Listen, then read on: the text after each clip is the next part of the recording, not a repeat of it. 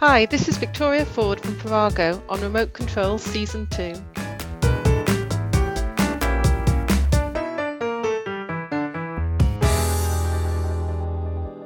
Hi, Victoria. Thanks for joining us on Season 2 of Remote Control. It's great to have you on. Hi, thank you very much for asking me. So, before we dive into our conversation, which is going to be around business change and transformation, it'd be great to hear a bit more about you and also the work that Parago do as well. Yeah, sure, that'd be great. So I am I don't know, how do I describe myself? A specialist in comms, business change, transformation. I've been working in the change space for probably about 10, 15 years now. Initially started off doing business change actually for a government organisation and then got involved in comms. So I've got quite a weird career path into being a head of communications, which I was in the civil service for a while, but because I was so interested in the way that people respond to change, what organisations need to do to support people through change, and also the role then that internal communications has to play in that. So that's my background space. I left the civil service some sort of 4 or 5 years ago and set up Parago with some colleagues. We're a small an SME based in South Wales. We're based in Swansea. We're all from Swansea. And we work primarily across organisations sort of doing public service delivery in Wales, but we do go wider as well. And we work with people on their transformation around the organisation, digital, and my role, particularly in that, looks at the people, business change and communication side of it. Oh, wow. So, it's really quite a broad piece that Parago look at because change is everywhere, isn't it, for business, especially at the moment? Absolutely, and I think we talk to organize people. If we say we do digital transformation, which is kind of what we do, people quite often think that means technology. And whilst as a team we do have a fair bit of background and understanding of technology. I can't say that technological change. Actually, it's far more than just technology. For me, it's more about people and the way that people respond to change, about how you use digital tools to provide better services for your customers, whatever that service is you provide. So we very much focus on the whole organisation, on what we call sort of user-centred service design. So designing the services that you deliver around the needs of your users. So really understanding what people need to do to be able to interact as smoothly as possible with an organisation. Yeah, that makes total sense and echoes some of the other conversations specific to internal comms that I've had on uh, season one of this podcast, where it was actually one of the questions I would ask would be kind of what tech and what tools would you recommend? And most of the answers always came back with, I don't really start with the tech and the tools. Absolutely, It's all yeah. about the message. It's kind of what is the takeaway that's needed at the end or the change that is needed to happen, and then almost work backwards from that and how are people kind of set up to receive it. So it might be great to invest in this brand new technology, but if the workforce doesn't have access to work mobile phones, or Mm. they're told that their mobile phones must stay in the desk during the 9 to 5, suddenly having an SMS tool or push notification tools, pretty useless at the end of the Not going to day. work. Yeah.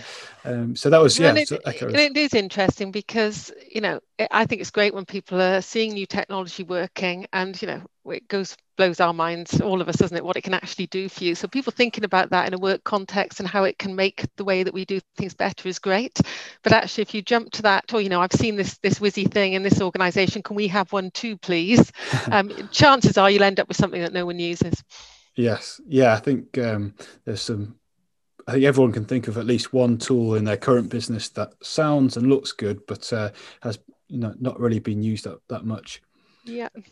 That actually kind of reminds me of a question that, because we're here and kind of want to talk a little bit about internal comms, change, and remote working. When I first started the Remote Control podcast, it was kind of based around this, what seemed like an outlandish claim, that 50% of workers would be remote in 2020. Now, Can you imagine?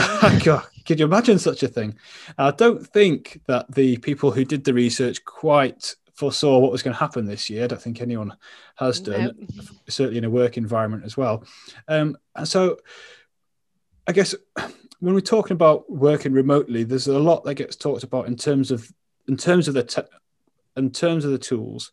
But I think maybe this year more than ever, it's become really apparent to everyone that it's kind of the culture of the business and its leaders that are so vital for remote working to work for employees, and also to keep that business performance going. It can't just be suddenly that, okay, everyone has to work remotely, and yet it's great that we've got Teams or we use Zoom for one-to-one calls. That's just not going to cut it. It needs to be that culture of kind of keeping in touch with people, being self-motivated at times as well. It's like a lot more than just a tech, and it just really mirrored what we'd already started talking about. And I think that's absolutely right. So prior to the pandemic, working with organisations, most of the organisations I've been working with and our company have been working with actually were pretty well set up from a technology perspective for remote working, maybe not to the extent that we've now found ourselves in, but actually people could work remotely if they choose to, or if their job allowed them to do. What tended to be missing is that cultural piece that you've just mentioned, the moving away from that idea of presenteeism, that, unless you're sat at a desk somewhere, you're not working. Don't get me wrong, it's not like that everywhere. Lots of places there was a great culture, and people were able to work when they wanted to. But it was always that sense of actually you've always got to be on, always there, in one way or another. And that was the kind of cultural stuff that people were finding very challenging, to be able to move people into a truly flexible way of remote working. Yeah, totally. I think even if I think to how I've been working, and Streamgo, who I work for, were flexible in the first place. I would work from home 1 or 2 days a week anyway. I was kind of structured around childcare, so that flexible working was already there. But it was kind of a bit of a change I needed to make rather than the company, in terms of, just because I could look at my emails on my phone didn't mean that I had to, or that I could get instant message on my phone. It's kind of like, actually, people are going through a lot in the summer, and yes, there's a message there. It can wait until, I finished my morning shift with the kids during lockdown, when, schools and nurseries weren't open as usual. And it's just kind of working that out for myself is perhaps something that kind of took me a little bit by surprise. And I don't know how many other companies kind of really almost force their employees to take a step back from working, which is, very odd sentence to say. And I think it was a bit of a shock. Well, a lot of it was a shock to all of us, wasn't it? But actually, we should think we've had years and years of culture ingrained in us about, during working hours, we work, whether that's 9 till 5, 12 till 10, whatever your working hours happen to be. Yeah. That's when you were very much in work mode, that you were expected to be available, that you were expected to be responsive, and for a lot of people, expected to be physically present in an office space of some description. And I think that obviously all got thrown right up in the air. And no matter what organizations would do to support you technology wise to work within that, as you say, getting your own head personally around what that meant for you and allowing yourself to behave differently has been a massive challenge. And I don't think a lot of people still, I'm not great at it. There's lots I could be doing better about switching off. My kids are older. My son's 15, but he was having a go at me yesterday because I was checking messages on my phone when he was trying to ask me a question at 8 o'clock in the evening. Now, we're not great at switching off, and we need to make more of an effort to do so. One of the things that I saw right at the start of lockdown with one client we were working with was a really good message shift that happened quite early on, because they recognized this. And one of the things that they started asking us to think about was how we could get the message across to the organization that actually right now work didn't come first, and that was okay. And it was okay to say that and to accept it. And they introduced a slogan that said self, family, work in that order. So we started using that throughout the organization. And I'm not sure, if I'm honest, who came up with it. It was probably someone who was a bit of a Gareth Bale fan, because I don't know if you're a football fan, but his line when he was in Madrid about, golf, Wales, Madrid in that order. So it seemed to ring a bell on that. But it actually became quite a strong message that we've then found people in the organisation repeating back at us. When you realise that these things have worked, because people are telling you that that's what you need to do as well. And I thought that was quite a positive and quite a brave step for the organisation to come out so openly and say, do you know what, right now, the most important thing is looking after yourself and your family, because if you can get that right, the work will come anyway. Yeah, it's a really thoughtful and quite emboldening or empowering message that to get that from your, whether it's your line manager or if it is kind of corporate communications as a whole, it feels like that would kind of really put your mind at ease and hopefully help you strike a kind of a good balance during the time when it was, almost impossible to work out what that balance was really. And it works in the organisation's benefit as well, doesn't it? You think about the emotional contract that you have with your workplace Yeah. and your work. If you feel that somebody's supporting you when you need it, you're prepared to support them when they need it as well. It's that two-way piece that works really nicely. Yeah, and you can imagine people coming to, the third piece of that, looking after themselves, sort of making sure the family is right, and then it's the work. You can imagine them being in maybe more energized or kind of positive mood and to deliver or be more productive within that time. And I'm not saying Exactly. that's why the company said it like that, but you can just imagine that those unintended benefits of making Absolutely, it sure works. Yeah, everyone's it, okay. it works in both ways, doesn't it? It's Yeah. that way of getting it to know that someone cares actually, and it's one of the things that I think has really shifted in the language of organisations over the last 6 months. People are actually talking about some of the kind of more emotional elements Mm-hmm. of people in work that perhaps weren't talked about before. So it's okay to say you care, and it's okay to say that you're struggling, and it's okay to give people space. And I think it's been really beneficial that we're not just giving permission to people to do things, but actually recognizing these challenges front on. Yeah, that makes total sense. And you mentioned kind of there being a change in attitude towards kind of the emotional, the personal side of things, and that really reflects what Emma Tucker from Temenos said in the last episode of this podcast, where um, her company Temenos had changed messaging from being fairly kind of business focused, and they were always traditionally kind of a kind of high growth company, lots of product launches, kind of awards and accolades, and that was the kind of communication that this is the way forward, this is where we're going. And she kind of mentioned it quite quickly but organically changed during this year to a kind of a personal approach and kind of focusing on the people of Temenos. And she said that's even going to extend into the external communications, and instead of case studies, was what she said, case studies would usually focus on purely on the results and kind of what technology was implemented, whereas they're going to kind of change to be about how what impact it had on the people at their clients at the banks, how it made them feel, how it changed their days. And I thought that was really interesting and totally mirrors exactly what you've just said today. Yeah, and it'll be interesting in months, years to come how that shifts, not just individuals within organizations, but work cultures as a whole.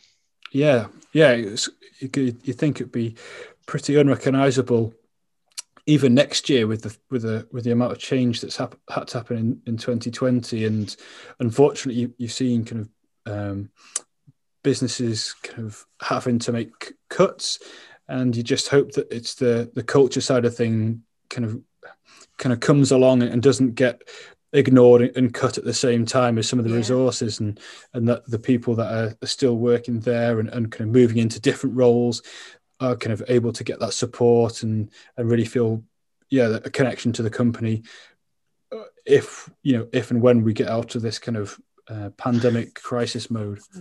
Yeah, whenever that might be. Yeah, I just can't put a date on that one just yet, doesn't seem like. No. So you mentioned there that one of your clients quite quickly at the start of lockdown kind of shifted their message to the self family work in that order. I was just wondering if there were any other immediate changes that you saw kind of your clients needing help with.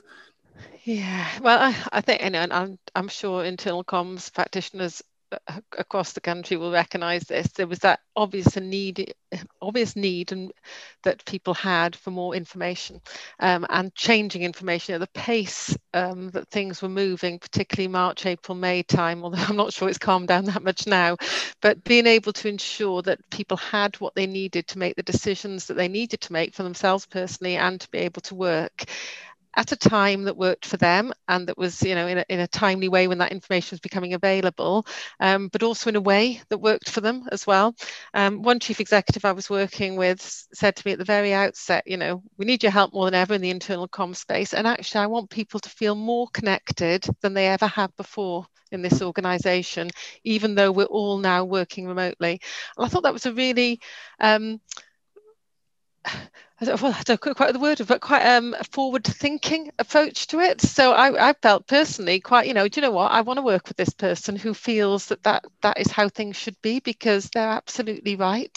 This is an opportunity for us to ensure that everyone can find a way to be connected when we could possibly be feeling the most disconnected from work than we ever had. So the amount of internal comms and the amount of messaging and the need for new channels just sort of went to the roof with most of the clients that we work with. And that was probably the most immediate response and need that we saw to all of this. Yeah, I think the chief execs kind of focus on getting those connections there. You can imagine, you can see how that would play such a big part in someone's life when the other connections that you know, if you think about maybe at the start of the year where you come to work and you'd make the connections, you'd do the job, but you'd also then have the opportunity to see family, see friends at the weekend or after work. And suddenly those connections were being really limited as well. So the fact that the business wanted to kind of almost step up and make colleagues even more connected, you could really see how that could really foster kind of a sense of community at a time when those kind of connections were in danger of being broken at work and in people's personal lives.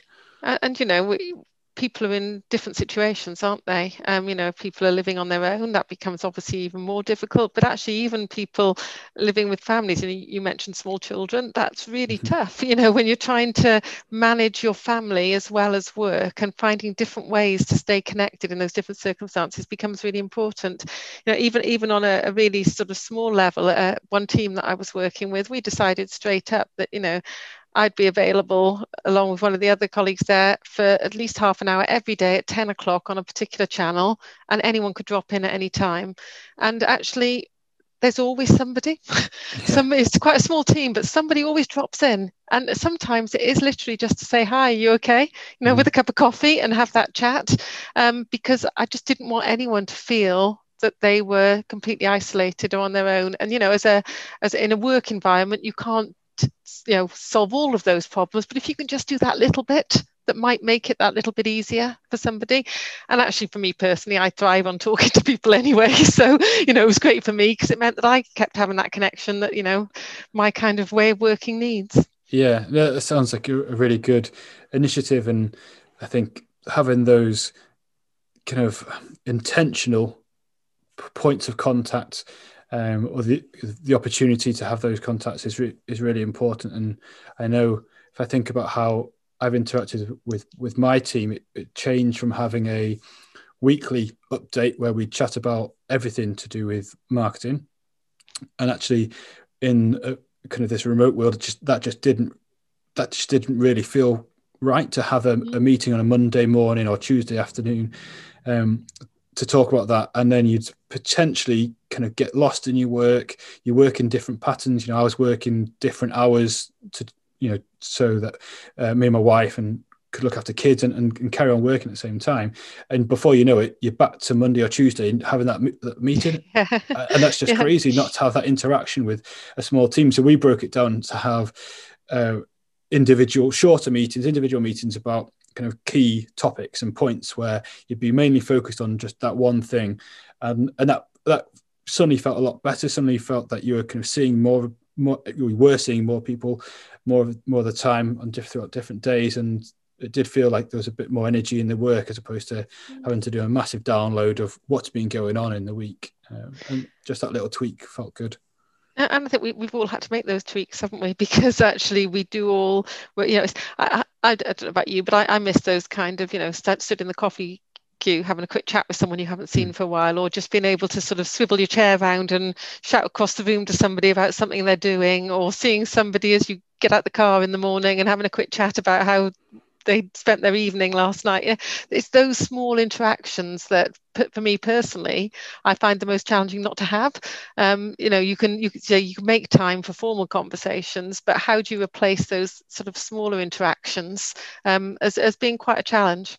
Yes, yeah, totally agree. And it's just actually reminded me that this time last year we were well into the midst of the kind of company bake-off tournament, and so we're sampling all kinds of treats, and that's just that's been laid to waste this year, Yeah. unfortunately.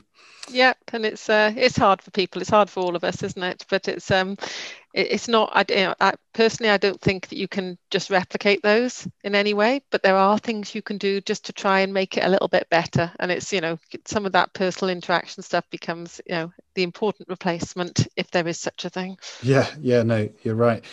So you mentioned that kind of immediately when kind of lockdown was introduced, that businesses, people were kind of racing towards the communication, making sure people had the right kind of communication, they could get to the right places, maybe new channels were being opened up. Is that kind of the same now? Are those the same challenges that people are facing or asking you questions around, or has it changed slightly? No, there's been a definite shift, and I think that shift sort of came somewhere in the summer, maybe. It's hard to put a finger on it, isn't it? But Yes. someone said to me once, I'm not working remotely. I'm working from home during a global pandemic, and it's a very different thing. And that's what those first 3 months very much felt that like. This wasn't a normal situation in any stretch of the imagination. It wasn't just I've gone from working 2 days a week from home to 5. This was trying to just get by. Yeah. But as people sort of started, came out of lockdown a bit, and I know we're in local lockdowns again, and people have got similar challenges, but it opened up more opportunity for people to start thinking about what comes next. And I think even though we've got challenges now, that thinking about what's next has started to come into the way organisations are talking and planning. And really thinking about what that workplace of the future looks like. I know there are some people who hate working from home or are unable to do so or find it very difficult, and can't wait to get back to some kind of whether it's an office environment or something else. There's some people who love working from home and might want to do 5 days a week from home, but most people seem to be somewhere in the middle. And I think that's where the real shift is going to be. So organisations are starting to ask that question around, well, actually, what does the future workplace look like? Not necessarily office, that workplace. And what does it need to be? And what are we going to want from it? So it feels like we've moved away from having a desk where you come in and you sit from 9 till 5 to do a job because you have to be sat at a desk, to actually, I need to go into a workplace because I have a specific task that I need to do or something I have to achieve that's better done in that way. And I think that question around what does a workplace look like and what do we need to give people in the future that allows them to have the flexibility to sort of be the best they can be, to actually respond to what people need to work well, rather than what an organisation felt had to happen just because it's what we'd done for years and years. So I think that question around future workplaces is a really important one. And I think a lot of senior leaders, or I hope a lot of senior leaders, are getting to that realization that presenteeism isn't the answer. It's about actually supporting and providing the environment that people need to work effectively, and all of that, and it's like this hasn't changed at all. Actually, it's about trust. It's about having trust in your colleagues, in each other, in leadership trusting in the organization that people will do what's best, but how does the organization support them in that? And then within that, what's the role of change and communications in making that happen? And so when we're talking about workplaces and it's potentially, my mind went straight to kind of, okay, well, what's best for me to do my work? Yeah. But then that kind of potentially negates what we were also talking about with the less formal kind of communications that happen in a shared space. And I just wonder around businesses and leaders that are planning or starting to think about this change from office to workplace to a hybrid between people being in and people working from different spaces, and how teams kind of maybe need to manage the fact that it would be ideal, or it might be good for more than one person to be in a location at the same time, and kind of how that will be different from how people are used to just working and doing what's best for them right now. It's kind of maybe going to be a bit of friction there between the individual and the company and the team again, potentially. Um, this goes back to really understanding what people need. And I say what people need rather than what the organization needs, because I think if you can understand what your people need, you can start building an organization around that that will help you meet your needs better. So understanding what's needed for people to do their job effectively, and that some of that will be, whether it's I need to go into a collaborative space once a week to bounce ideas around about a new project, or right down to, well, actually, I need to be face to face with the client, or it could be I just need a quiet space where I can go and work. And we need to understand what all those things are and look at the most effective way to provide that. Now, it's not going to tick every box, but then the workplaces we had before didn't tick every box for everybody. And I think when it comes to the role of internal comms in that, it's about getting people involved and exploring what some of those things could look like, and testing them and getting feedback, and really having that two-way dialogue that an organization can really get involved and understand what's going to work now in this very kind of short to medium term piece, and more longer term on that. And that'll be a whole mix of things. And I think one of the things that I've seen so much over the last sort of 6-9 months is people trying new things. They don't always work, and that's fine, but actually keep bouncing new stuff out there and see if actually that's something that can help fill a gap or not. Whether that's some of the things that you might already be familiar with, like internal blogs, or web chats, or webinars, getting leaders up in front of the organization in different ways, or through to new online tools, whether you something like Miro for doing whiteboards. Someone said to me the other day, we've reached a point where we need to start thinking about how we do things differently. It's not about, I need to wait to go back to the office to support colleagues. We need to be able to learn to do it differently now. I can't wait to go back to the office to performance manage someone. We need to learn to do it differently now. And I think that realization that this is a longer term piece that is going to shift the way we do things is allowing people to actually be more creative and think about things differently. So what are all those answers? I don't know what they all are, but actually the fact that people are exploring different things and trying them out and recognizing that it has to be different is a massive step. Yeah, certainly feels like everyone's recognized that what was happening before was kind of maybe ticking along, and if we think back to the first part of this where I talked about research had said that more people would be working remotely, and then the pandemic happened, but there was this shift that was happening anyway. So getting people kind of used to the idea was a little bit drastic this year, I suppose, but it was one way of doing it, but not one we choose. No, I don't think it was. But actually saying that, there's an opportunity here. We never thought that we'd be in a place where that change bit happened so quickly. Now, that doesn't mean it's been easy for people. And it doesn't mean, a few people said to me, it's been great because, in 6 months, we've managed to get further than we would have done in our change program in 6 years. Well, yes, and that's good. And we need to find the positives in that. But actually, people will still have found it hard. Change is still hard for people. And we need to recognize that and support them. But there's some really good stuff that's coming out of this. I was chatting to someone the other day about, how this situation has been a great leveler. So, for example, in Wales, where I work and live, geographically, north to south Wales doesn't look very far, but to drive it takes forever. It's the most beautiful drive. If you've ever done it, you'll know. If you don't, you should when you can, because it's magnificent scenery, but it takes a long time. So when you've got an organisation that you've got some people working in North Wales, some in West Wales, some in South Wales, and you've always got the people in one office with 1 or 2 people dialing in, that's actually not a very good balance. that geographical thing.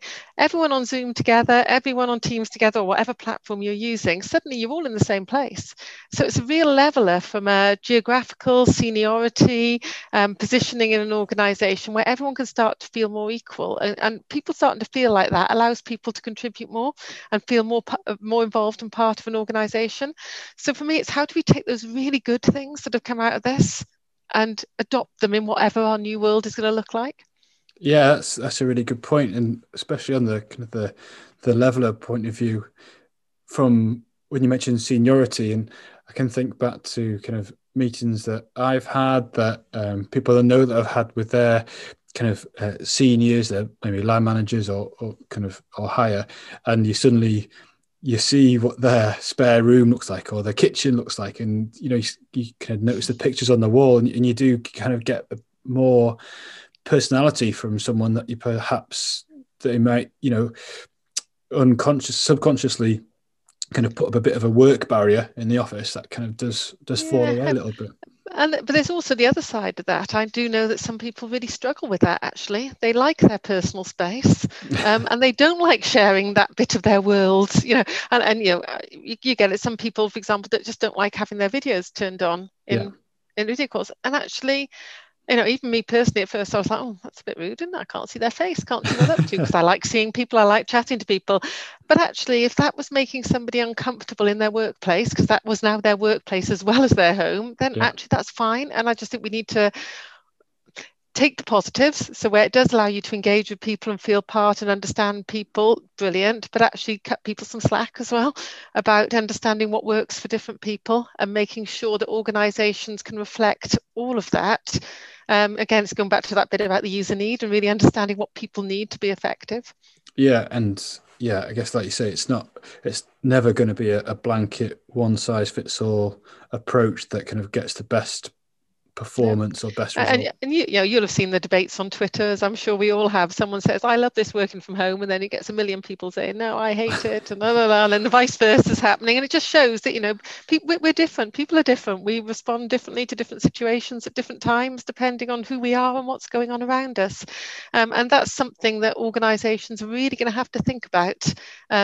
And not just think, but actually it's a massive opportunity to create a different way of working that actually gets more out of people, because we're treating them as individuals and allowing them to work in a way that actually works for them as well as the organization.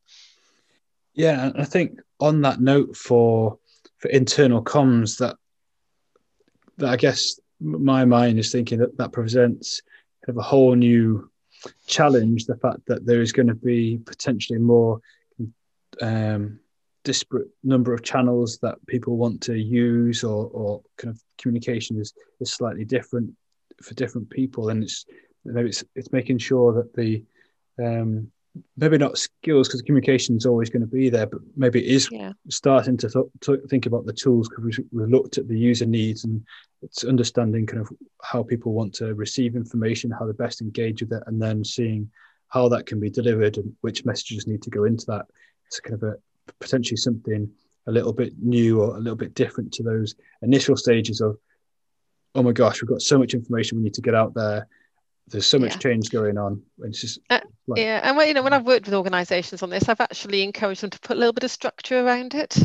So actually put a bit of a framework in place around how you're going to communicate with who and how often. That may seem really basic, but when you're in the midst of this kind of change, it's hard, it's very easy to forget that and suddenly just use every channel you can think of, fire it out to everybody and hope for the best.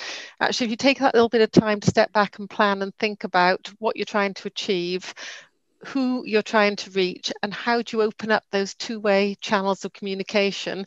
And that might result in you saying, do you know what, we need to put this message out via 6 channels. But if you're doing that knowingly, because you've understood your audience and know what's needed to help support them, then that's a good thing. It's when you end up doing it ad hoc all over the place that can be challenging for the people receiving the information as well. I don't know about you, but I seem to have on my phone at the moment, I've got Slack, I've got Twitter, I've got WhatsApp, I've got Teams, I've got email, and I forget which channel I'm having a conversation on with whom sometimes. I was like, I know someone sent me a message, I can't even find it anymore.